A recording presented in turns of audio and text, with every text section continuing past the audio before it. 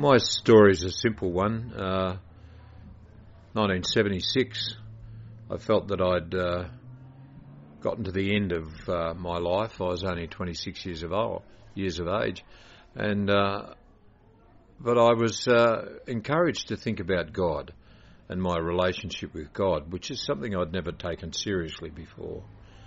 But one of my problems was that I thought that I knew all I needed to know. I thought that I'd seen all I needed to see, and that God had little to offer. But a fellow had said to me, "It doesn't matter, Bob, how much you've seen, you haven't seen it all. There's yet more to come." And I thought about that, and that was when I decided I would give God a go.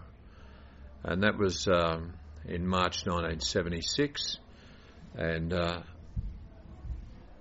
it's been very, very good ever since. It's the best decision I ever made, and the reality of God is something I'm confronted with and enjoy every day of my life. And the life that I've had so far, I could never have chosen or scripted for myself. I've got a good life, and I enjoy it.